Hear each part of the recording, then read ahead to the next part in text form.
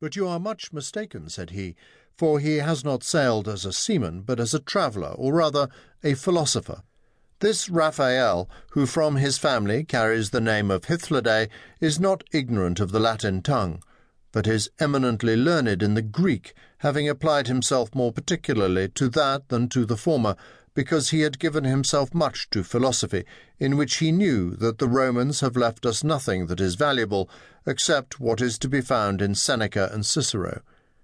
He is a Portuguese by birth, and was so desirous of seeing the world that he divided his estate among his brothers, ran the same hazard as Americus Vespucius, and bore a share in 3 of his 4 voyages that are now published. Only he did not return with him in his last, but obtained leave of him almost by force, that he might be one of those 24 who were left at the farthest place at which they touched, in their last voyage to New Castile. Then, leaving him thus, did not a little gratify one that was more fond of travelling than of returning home to be buried in his own country. For he used often to say that the way to heaven was the same from all places, and he that had no grave had the heaven still over him. Yet this disposition of mind had cost him dear, if God had not been very gracious to him.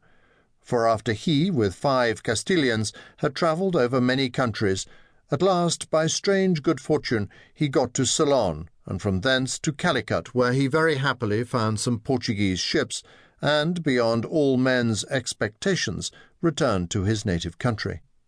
When Peter had said this to me, I thanked him for his kindness in intending to give me the acquaintance of a man whose conversation he knew would be so acceptable.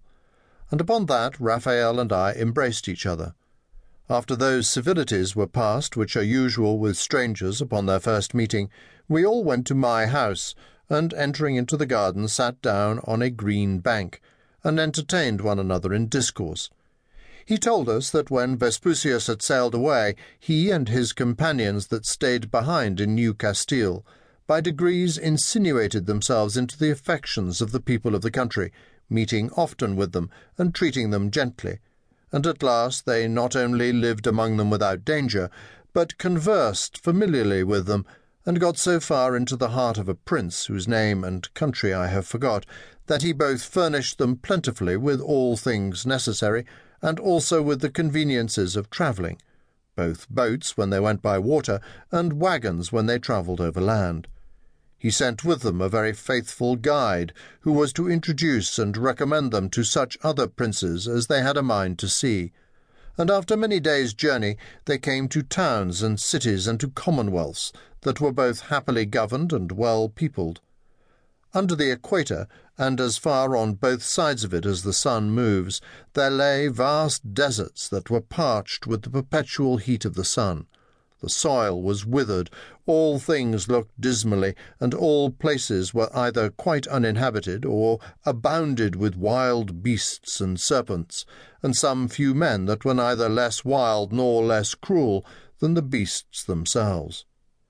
But as they went farther, a new scene opened, all things grew milder, the air less burning, the soil more verdant, and even the beasts were less wild.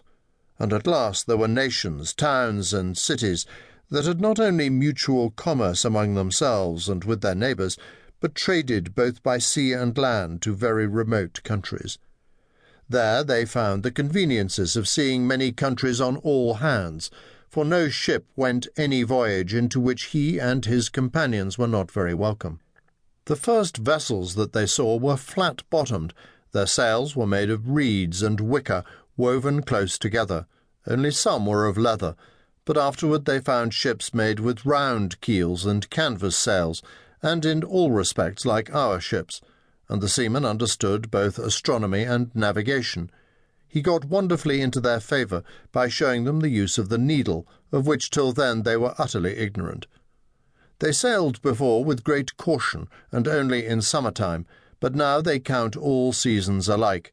trusting wholly to the lodestone, in which they are perhaps more secure than safe,